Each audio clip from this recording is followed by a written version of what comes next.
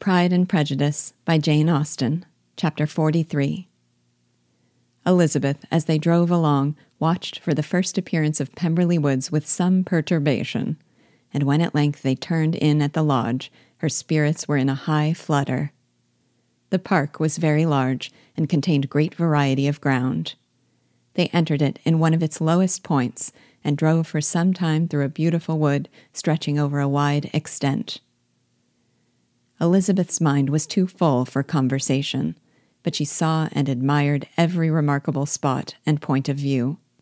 They gradually ascended for 1/2 mile, and then found themselves at the top of a considerable eminence where the wood ceased, and the eye was instantly caught by Pemberley House, situated on the opposite side of a valley into which the road with some abruptness wound. It was a large, handsome stone building, standing well on rising ground, and backed by a ridge of high woody hills. And in front, a stream of some natural importance was swelled into greater, but without any artificial appearance. Its banks were neither formal nor falsely adorned. Elizabeth was delighted.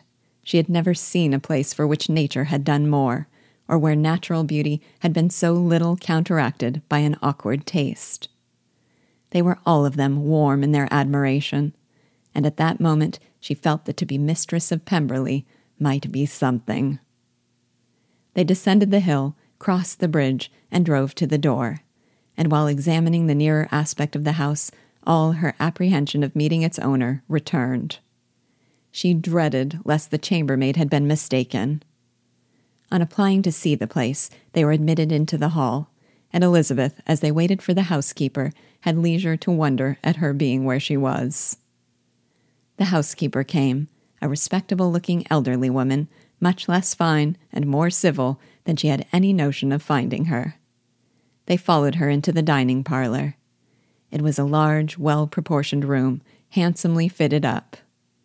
Elizabeth, after slightly surveying it, went to a window to enjoy its prospect.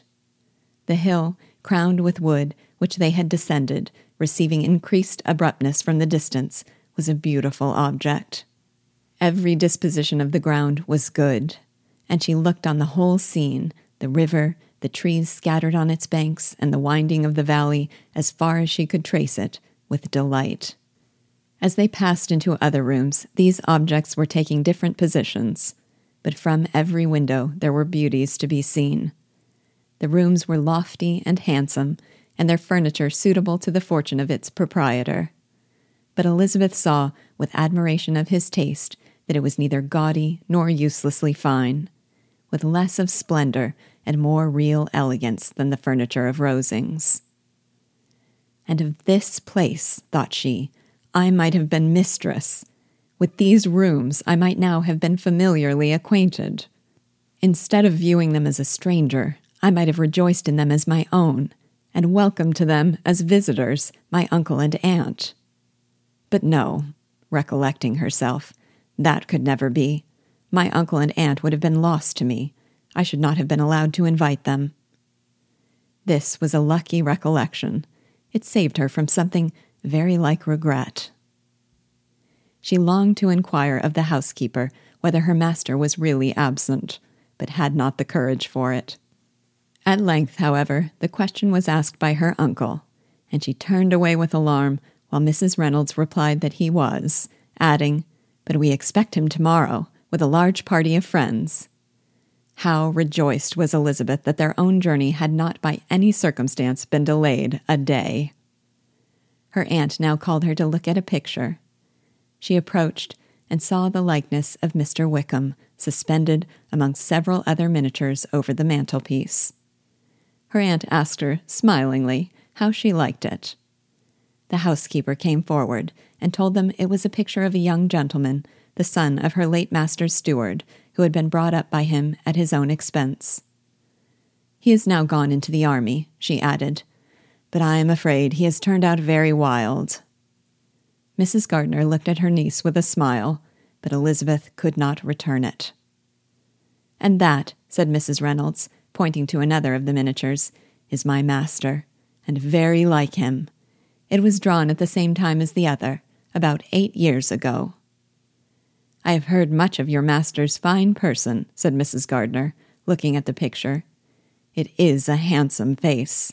But Lizzie, you can tell us whether it is like or not.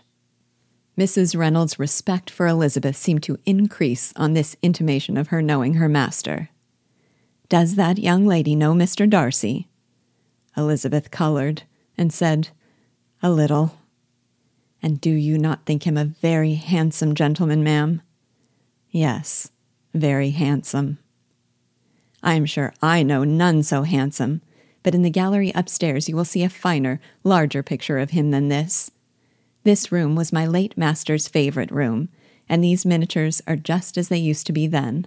He was very fond of them. This accounted to Elizabeth for Mr. Wickham's being among them. Mrs. Reynolds then directed their attention to one of Miss Darcy, drawn when she was only 8 years old. And is Miss Darcy as handsome as her brother? Said Mrs. Gardner. Oh, yes, the handsomest young lady that ever was seen, and so accomplished. She plays and sings all day long. In the next room is a new instrument just come down for her, a present from my master. She comes here tomorrow with him. Mr. Gardner, whose manners were very easy and pleasant, encouraged her communicativeness by his questions and remarks. Mrs. Reynolds, either by pride or attachment, had evidently great pleasure in talking of her master and his sister. Is your master much at Pemberley in the course of the year? Not so much as I could wish, sir, but I dare say he may spend half his time here, and Miss Darcy is always down for the summer months. Except, thought Elizabeth, when she goes to Ramsgate. If your master would marry, you might see more of him. Yes, sir, but I do not know when that will be. I do not know who is good enough for him. Mr. and Mrs. Gardner smiled. Elizabeth could not help saying, It is very much to his credit, I am sure, that you should think so. I say no more than the truth, and everybody will say that knows him, replied the other. Elizabeth thought this was going pretty far, and she listened with increasing astonishment as the housekeeper added, I have never known a cross word from him in my life, and I have known him ever since he was 4 years old. This was praise of all others most extraordinary, most opposite to her ideas. That he was not a good-tempered man had been her firmest opinion. Her keenest attention was awakened. She longed to hear more, and was grateful to her uncle for saying, There are very few people of whom so much can be said. You are lucky in having such a master. Yes, sir, I know I am. If I were to go through the world, I could not meet with a better. But I have always observed that they who are good-natured when children are good-natured when they grow up, and he was always the sweetest-tempered, most generous-hearted boy in the world. Elizabeth almost stared at her. Can this be Mr. Darcy? Thought she. His father was an excellent man, said Mrs. Gardner. Yes, ma'am, that he was indeed, and his son will be just like him, just as affable to the poor. Elizabeth listened, wondered, doubted, and was impatient for more. Mrs. Reynolds could interest her on no other point. She related the subjects of the pictures, the dimensions of the rooms, and the price of the furniture in vain. Mr. Gardner, highly amused by the kind of family prejudice to which he attributed her excessive commendation of her master, soon led again to the subject, and she dwelt with energy on his many merits as they proceeded together up the great staircase. He is the best landlord and the best master, said she, that ever lived, not like the wild young men nowadays who think of nothing but themselves. There is not one of his tenants or servants but will give him a good name. Some people call him proud, but I am sure I never saw anything of it. To my fancy, it is only because he does not rattle away like other young men. In what an amiable light does this place him, thought Elizabeth. This fine account of him, whispered her aunt as they walked, is not quite consistent with his behavior to our poor friend. Perhaps we might be deceived. That is not very likely. Our authority was too good. On reaching the spacious lobby above, they were shown into a very pretty sitting-room, lately fitted up with greater elegance and lightness than the apartments below, and were informed that it was but just done to give pleasure to Miss Darcy, who had taken a liking to the room when last at Pemberley. "He is certainly a good brother," said Elizabeth, as she walked towards one of the windows. Mrs. Reynolds anticipated Miss Darcy's delight when she should enter the room. "And this is always the way with him," she added. "Whatever can give his sister any pleasure is sure to be done in a moment. There is nothing he would not do for her." The picture gallery and 2 or 3 of the principal bedrooms were all that remained to be shown. In the former were many good paintings, but Elizabeth knew nothing of the art, and from such as had been already visible below, she had willingly turned to look at some drawings of Miss Darcy's in crayons, whose subjects were usually more interesting, and also more intelligible. In the gallery there were many family portraits, but they could have little to fix the attention of a stranger. Elizabeth walked in quest of the only face whose features would be known to her. At last it arrested her, and she beheld a striking resemblance to Mr. Darcy, with such a smile over the face as she remembered to have sometimes seen when he looked at her. She stood several minutes before the picture in earnest contemplation, and returned to it again before they quitted the gallery. Mrs. Reynolds informed them that it had been taken in his father's lifetime.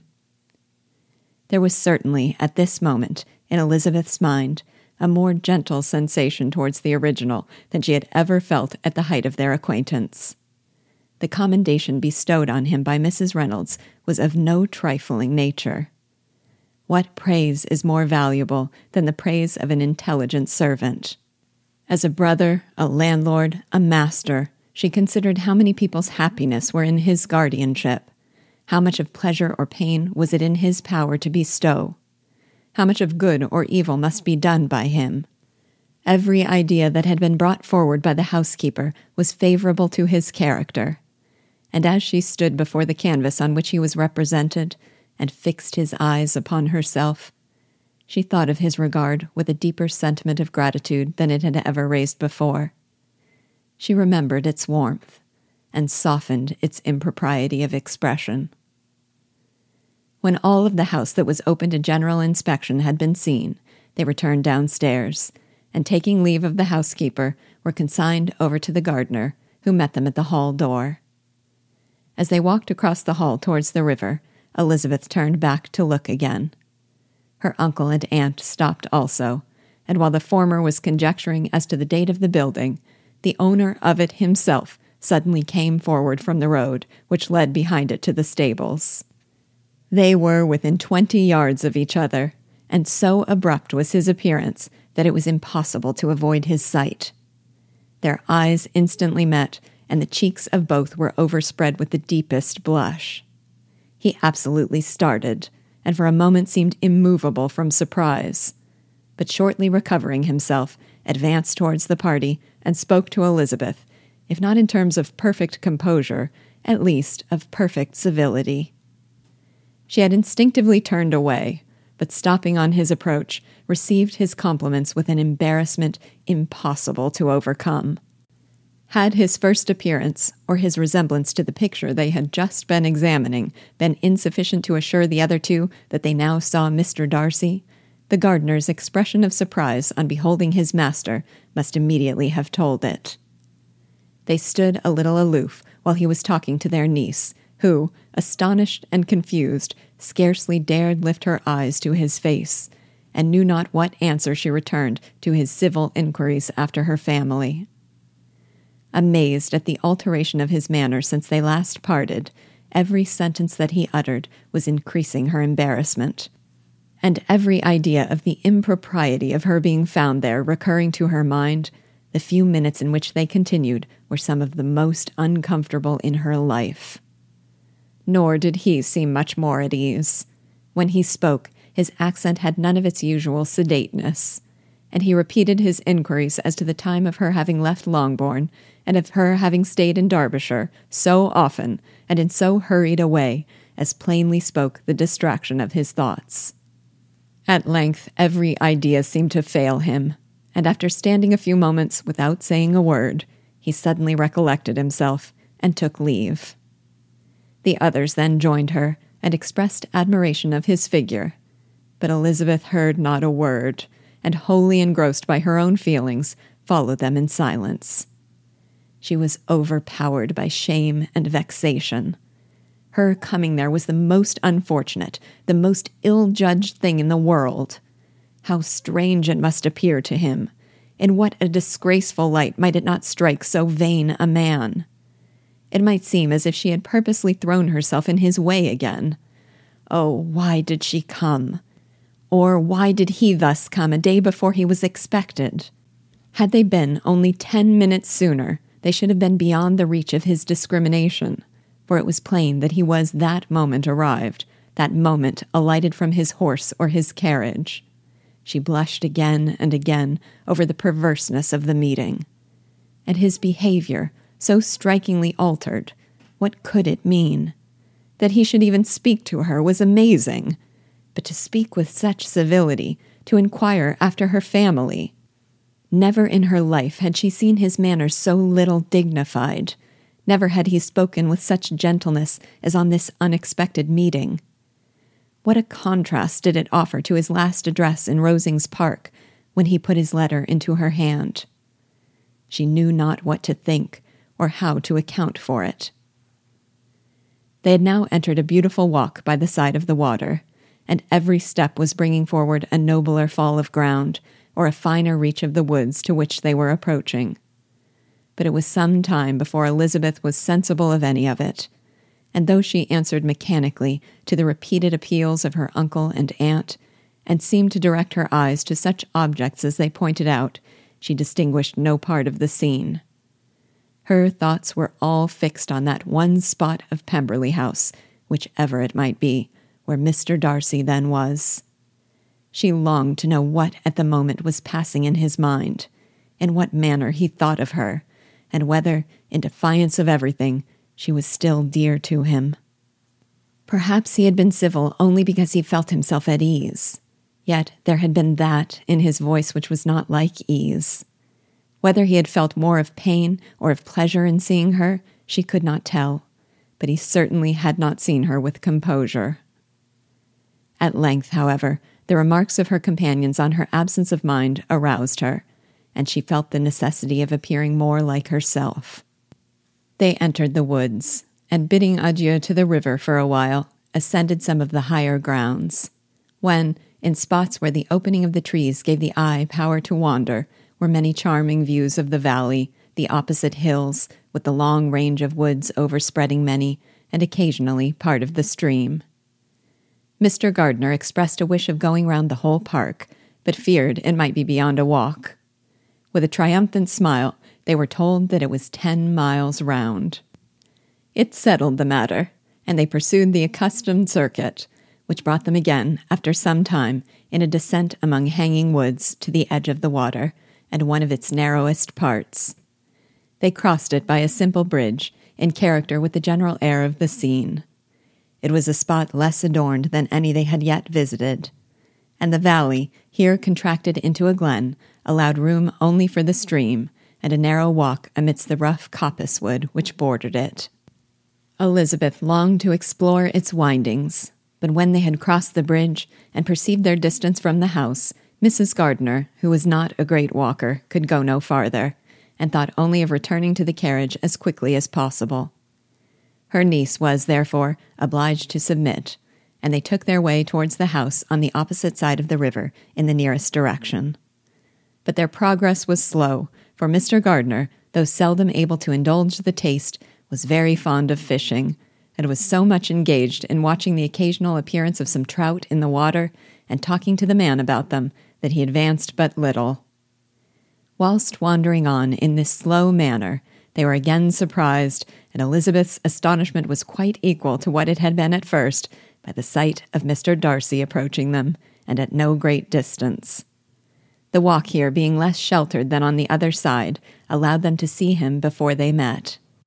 Elizabeth, however astonished, was at least more prepared for an interview than before, and resolved to appear and to speak with calmness, if he really intended to meet them.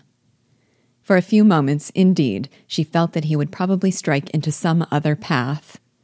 The idea lasted while a turning in the walk concealed him from their view. The turning past, he was immediately before them. With a glance, she saw that he had lost none of his recent civility, and, to imitate his politeness, she began, as they met, to admire the beauty of the place. But she had not got beyond the words "delightful" and "charming" when some unlucky recollections obtruded, and she fancied that praise of Pemberley from her might be mischievously construed. Her color changed, and she said no more. Mrs. Gardiner was standing a little behind, and on her pausing, he asked her if she would do him the honor of introducing him to her friends. This was a stroke of civility for which she was quite unprepared, and she could hardly suppress a smile at his being now seeking the acquaintance of some of those very people against whom his pride had revolted in his offer to herself. What will be his surprise, thought she, when he knows who they are? He takes them now for people of fashion. The introduction, however, was immediately made, and as she named their relationship to herself, she stole a sly look at him to see how he bore it, and was not without the expectation of his decamping as fast as he could from such disgraceful companions. That he was surprised by the connection was evident.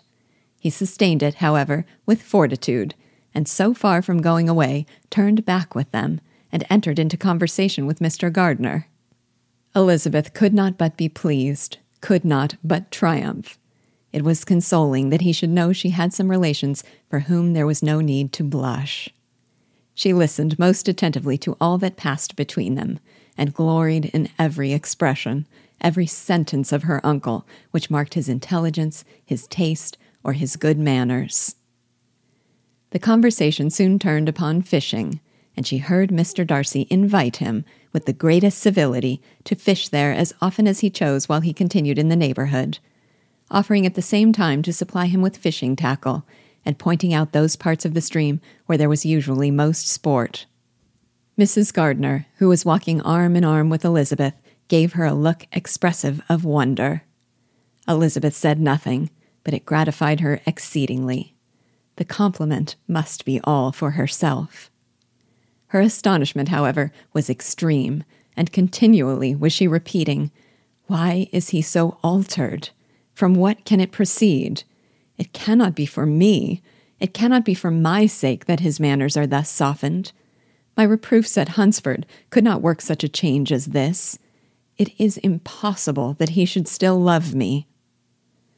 After walking some time in this way, the two ladies in front, the two gentlemen behind, on resuming their places, after descending to the brink of the river for the better inspection of some curious water plant, there chanced to be a little alteration. It originated in Mrs. Gardiner, who, fatigued by the exercise of the morning, found Elizabeth's arm inadequate to her support, and consequently preferred her husband's. Mr. Darcy took her place by her niece, and they walked on together. After a short silence, the lady first spoke. She wished him to know that she had been assured of his absence before she came to the place, and accordingly began by observing that his arrival had been very unexpected. "For your housekeeper," she added, "informed us that you would certainly not be here till tomorrow.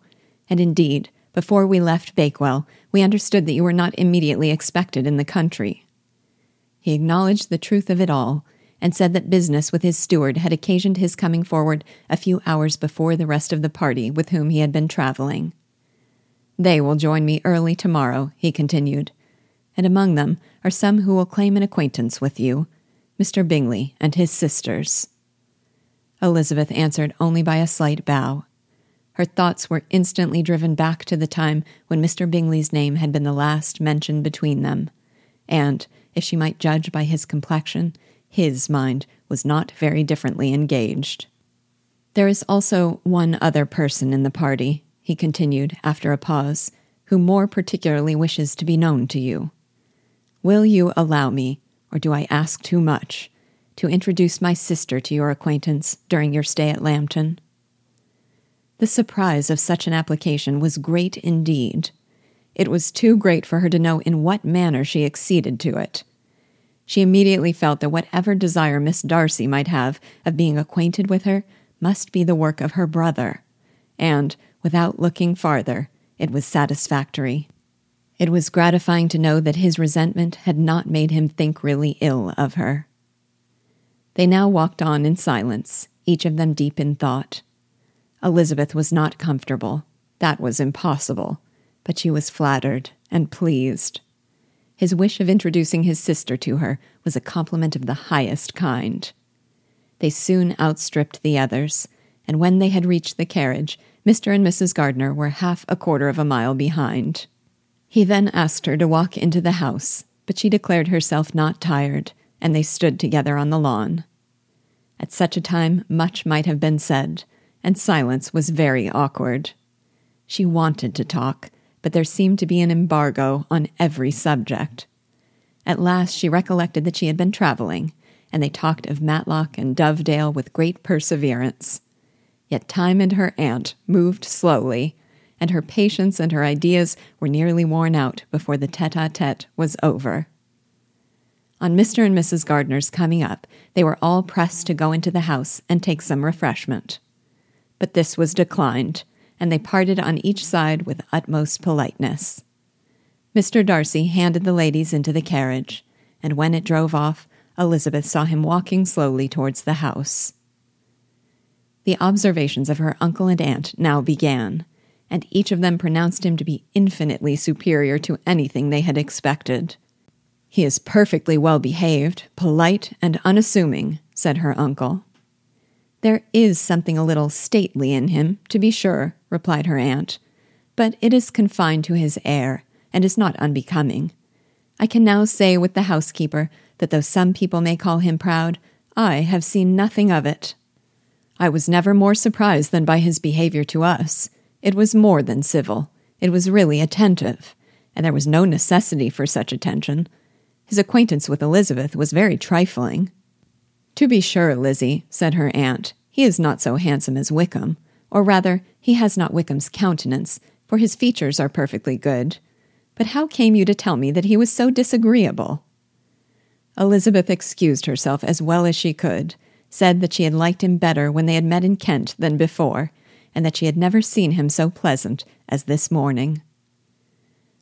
"But perhaps he may be a little whimsical in his civilities," replied her uncle. "Your great men often are, and therefore I shall not take him at his word, as he might change his mind another day and warn me off his grounds." Elizabeth felt that they had entirely misunderstood his character, but said nothing. "From what we have seen of him," continued Mrs. Gardner, "I really should not have thought that he could have behaved in so cruel a way by anybody as he has done by poor Wickham. He has not an ill-natured look. On the contrary, there is something pleasing about his mouth when he speaks, and there is something of dignity in his countenance that would not give one an unfavorable idea of his heart. But, to be sure, the good lady who showed us his house did give him a most flaming character. I could hardly help laughing aloud sometimes. But he is a liberal master, I suppose, and that, in the eye of a servant, comprehends every virtue." Elizabeth here felt herself called on to say something in vindication of his behavior to Wickham, and therefore gave them to understand, in as guarded a manner as she could, that by what she had heard from his relations in Kent, his actions were capable of a very different construction, and that his character was by no means so faulty, nor Wickham's so amiable, as they had been considered in Hertfordshire. In confirmation of this, she related the particulars of all the pecuniary transactions in which they had been connected, without actually naming her authority, but stating it to be such as might be relied on. Mrs. Gardner was surprised and concerned, but as they were now approaching the scene of her former pleasures, every idea gave way to the charm of recollection, and she was too much engaged in pointing out to her husband all the interesting spots in its environs to think of anything else.